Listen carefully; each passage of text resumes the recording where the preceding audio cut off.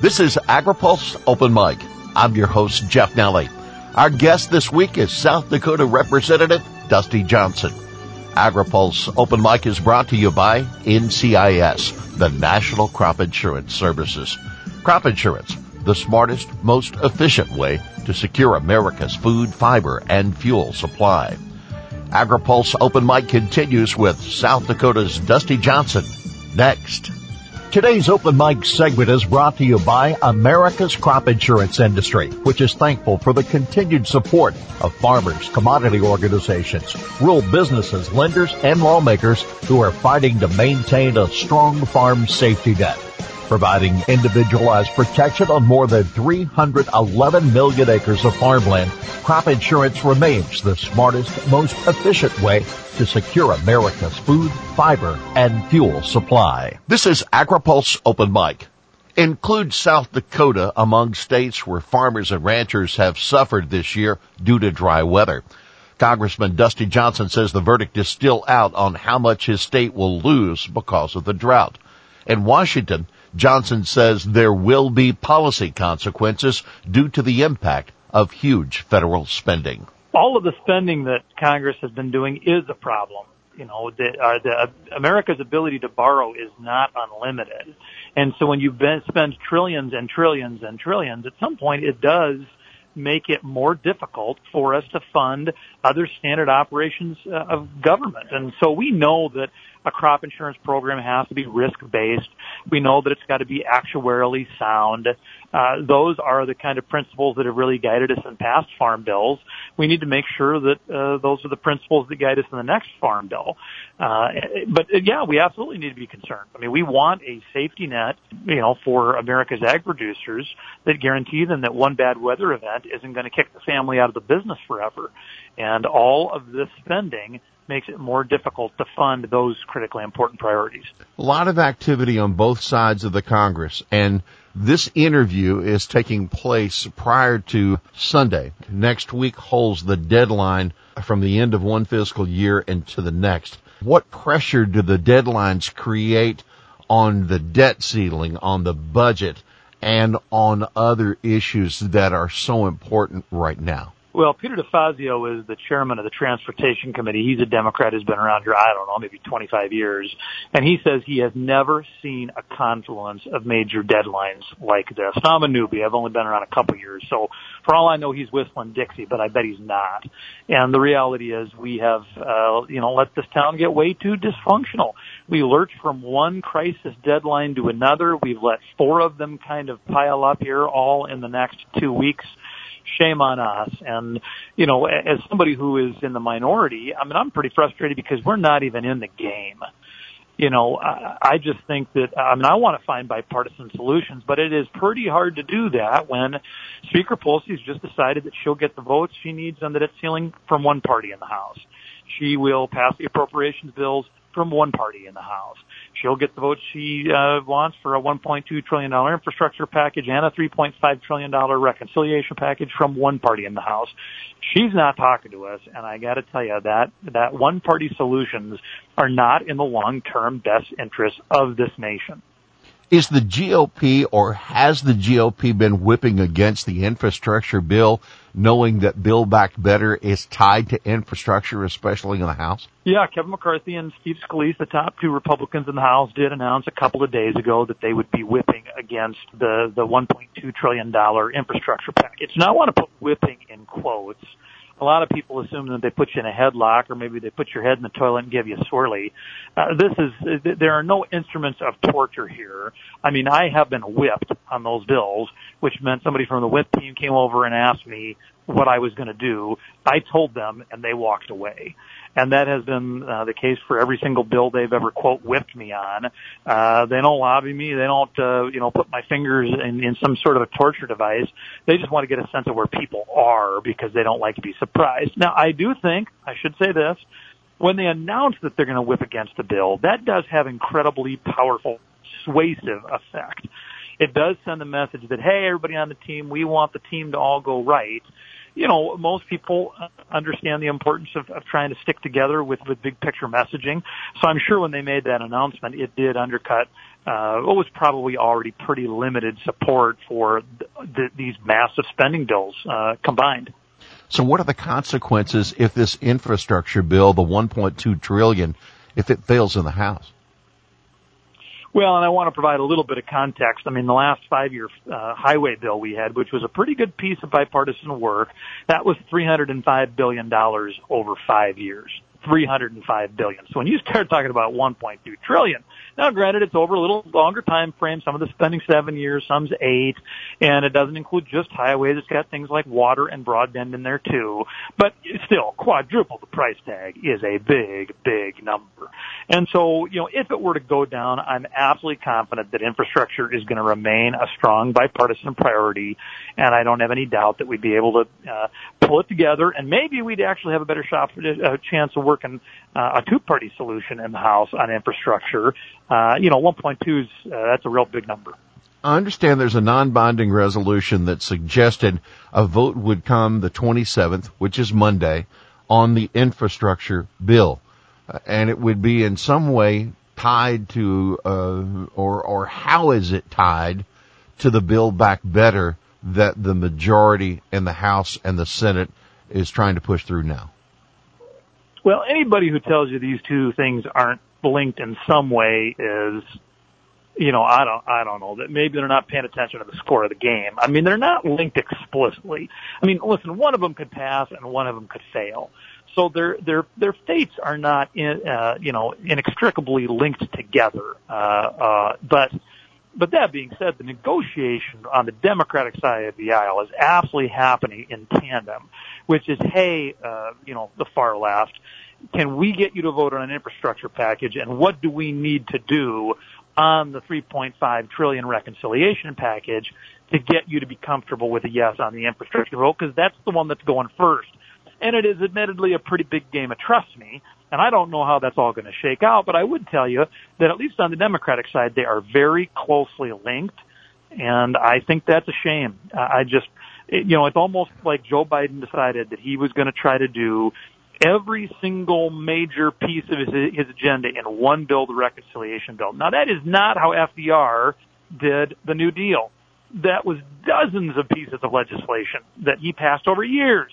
When LBJ decided to do, the Great Society, he did not do that with one bill. He did it with dozens of bills over years. And so I think Biden is biting off a really, really big bite with this $3.5 trillion. I think that, the infrastructure bill, I think reasonable people can disagree on. The $3.5 trillion, I think, is a real dog, and I hope that thing goes down. With regard to budget reconciliation, I understand we're vague on details, especially even in agriculture, but that there has been a deal on funding, and that would include changes to tax policy. What can you offer? Yeah, I have not seen. I did see today's announcement. Today would be Thursday for your listeners, looking backward, and we do have some announcement that they reached agreement on revenues. But specific details have been pretty slow leaking out. And I know for ag country, we're concerned about step-to basis. We're concerned about income taxes. We're concerned about capital gains. We're concerned about inheritance tax exemptions. And to me, the details really matter. If inheritance tax is at $11 million, that's one thing. If it's at $3 million, that's an entirely different problem. The city slickers don't really understand how big the numbers can get in agriculture in a hurry. If you're a feeder that's got 2,000 cattle, and if each of those cattle is worth $2,000, well, 2 times 2 is $4 million. Now, maybe you don't own all those cattle outright, but that's the value of your inventory out there.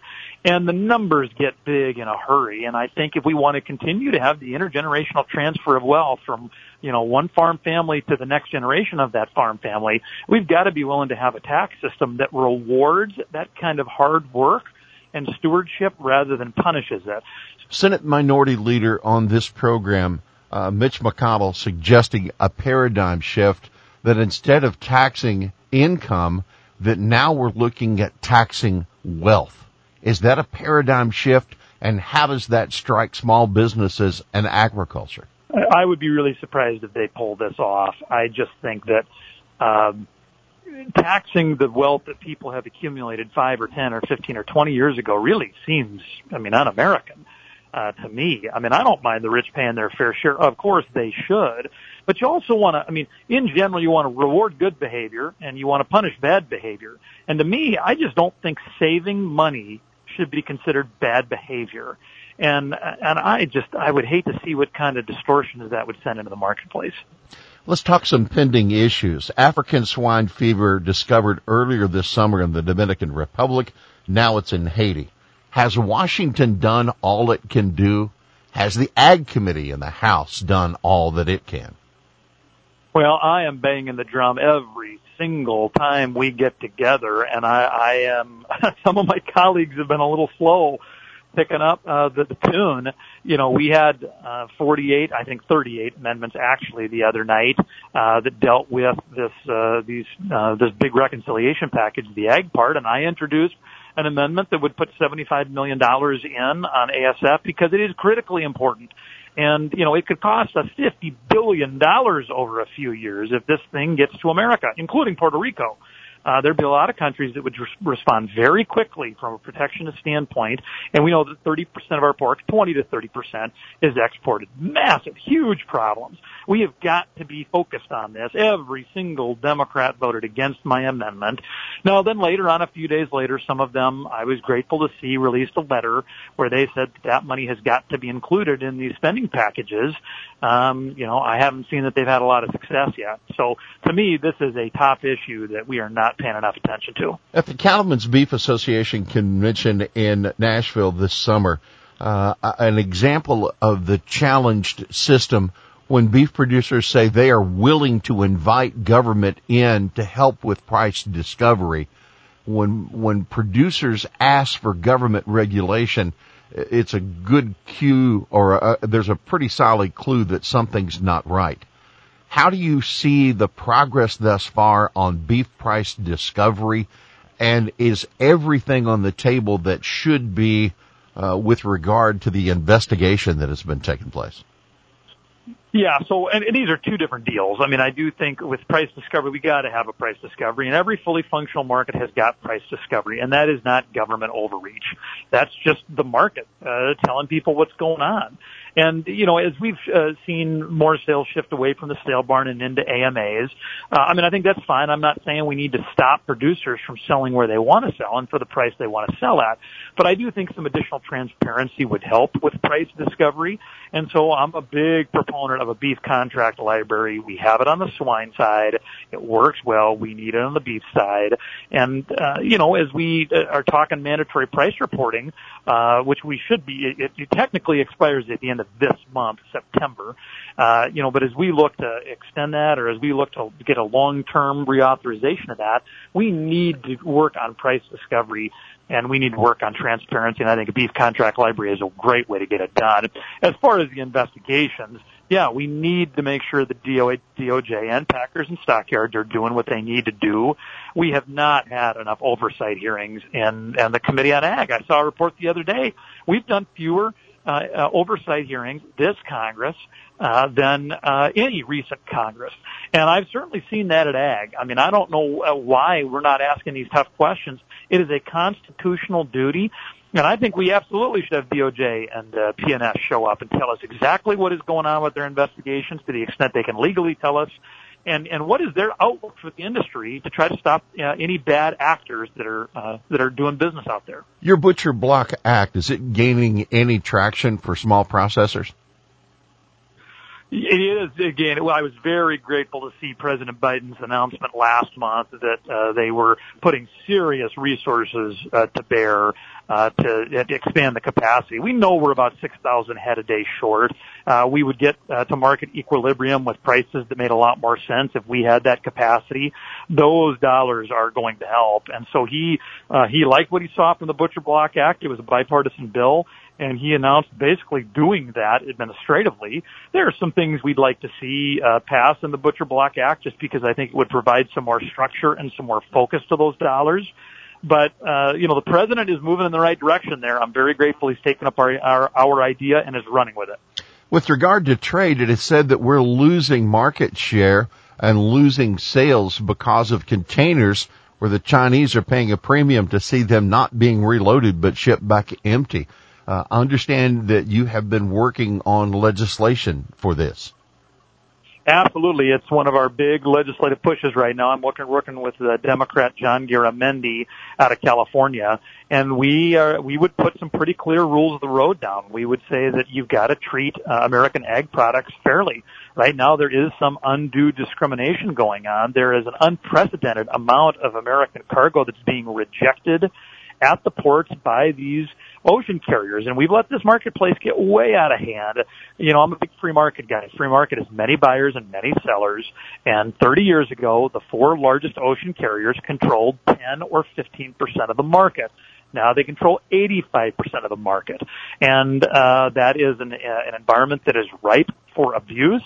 And so we just want to make sure that we've got the regulators on the beat, the Federal Maritime Commission, the power they need to check these bad actions. Secretary of Agriculture Vilsack spent time with the National Association of State Departments of Agriculture and talked about cyber attacks. We've had cyber attacks on meat processing, and last week we had cyber attacks that hit into the grain industry. Is this an issue that's going away, or are we just scratching the surface of a problem that could certainly have an impact on agriculture and producers? This is going to be a bigger and bigger and bigger problem, and our country is not taking it seriously enough. And frankly, neither are the large private sector players in our food supply chain. You know, we had attacks from the Russians or from Russian-affiliated actors that brought down a third of the processing capacity. When they brought down JBS, and we did not respond. Had they dropped bombs, over processing plants that made a third of our capacity go away, we would have woken up.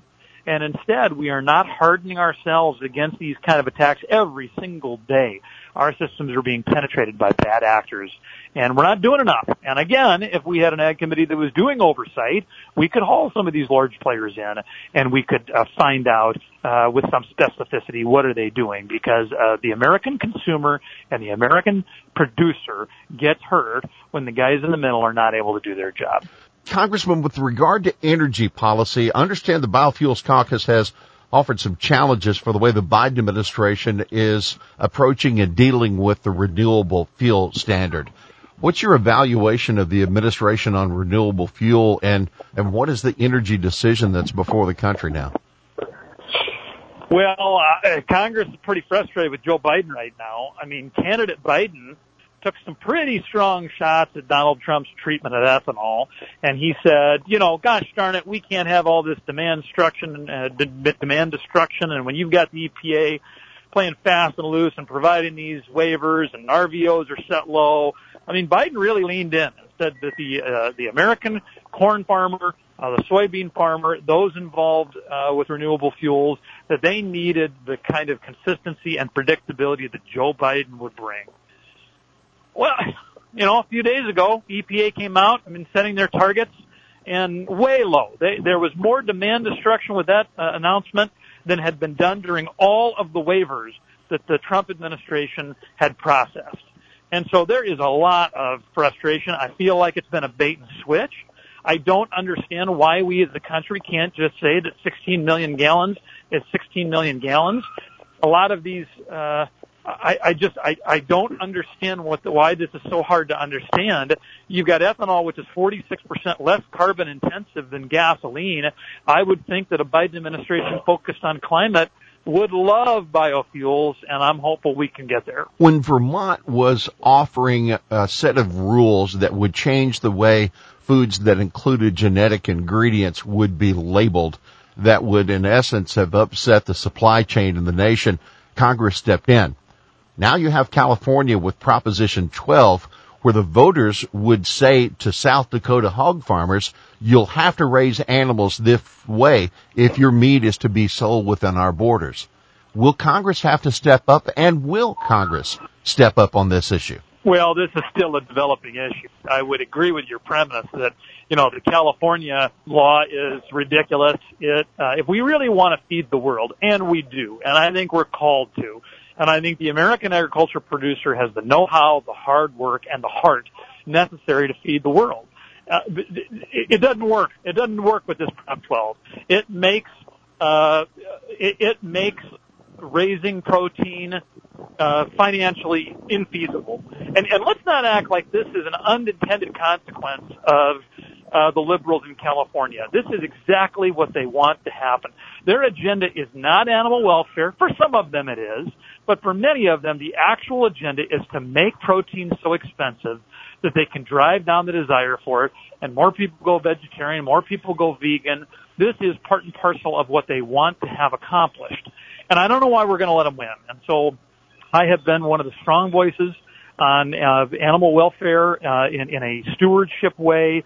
We can do this. Of course, I've been to hatcheries, and I have been to cattle farms, and I've been to pork processing, and I've been to them all. And these animals are well cared for because the people running them are decent human beings. Our laws are a good fit for what are necessary. And frankly, animals that are under stress do not put on weight. And so everybody's interests are well aligned here. The folks who passed Prop 12 don't know what they're talking about. So finally, with regard to the UN Food Summit, the U.S. trying to build a coalition that doesn't necessarily go along with the EU's field to fork issue. What's at stake in this debate? Well, we need to, and I think domestically, the American farmer and rancher and those associated with creating food have done a better job of we're further and further off the farm, unfortunately. And I think we've started to do a better job of getting school classrooms in and a better job of trying to convince some of our urban colleagues that, listen, what's going down here, this is really good. This is sustainable. This is good from an animal welfare perspective. This is how we want to do it. The reason I mention that is I think we need to do a better job internationally. If we're moving in the right direction domestically, I think we're losing ground in places like Europe, where I just don't know that they have any real understanding of how food can be produced. You look at the price. The American farmer's productivity has increased 287% in a generation. And that is something that is beautiful. That is something to be celebrated. And when we see European skepticism on things like genetic modification, it shows that we've got some educational work to do, and I'm up for the fight. Congressman Johnson, thank you for taking time in a frantic schedule on the Hill to speak with us on this edition of Open Mic. Sir, it is Open Mic, and today you've got the last word. Well, thank you for doing what you're doing, and for anybody who's listening that's involved in providing the fuel and the fiber and the food that this world needs, thank you. In Congress, we talk about how hard we work, but you guys are actually getting it done. Thanks. Our thanks to South Dakota U.S. Representative Dusty Johnson, our guest this week on Open Mic. AgriPulse Open Mic is brought to you by NCIS, the National Crop Insurance Services. Crop insurance, the smartest, most efficient way to secure America's food, fiber, and fuel supply. For AgriPulse, I'm Jeff Nally.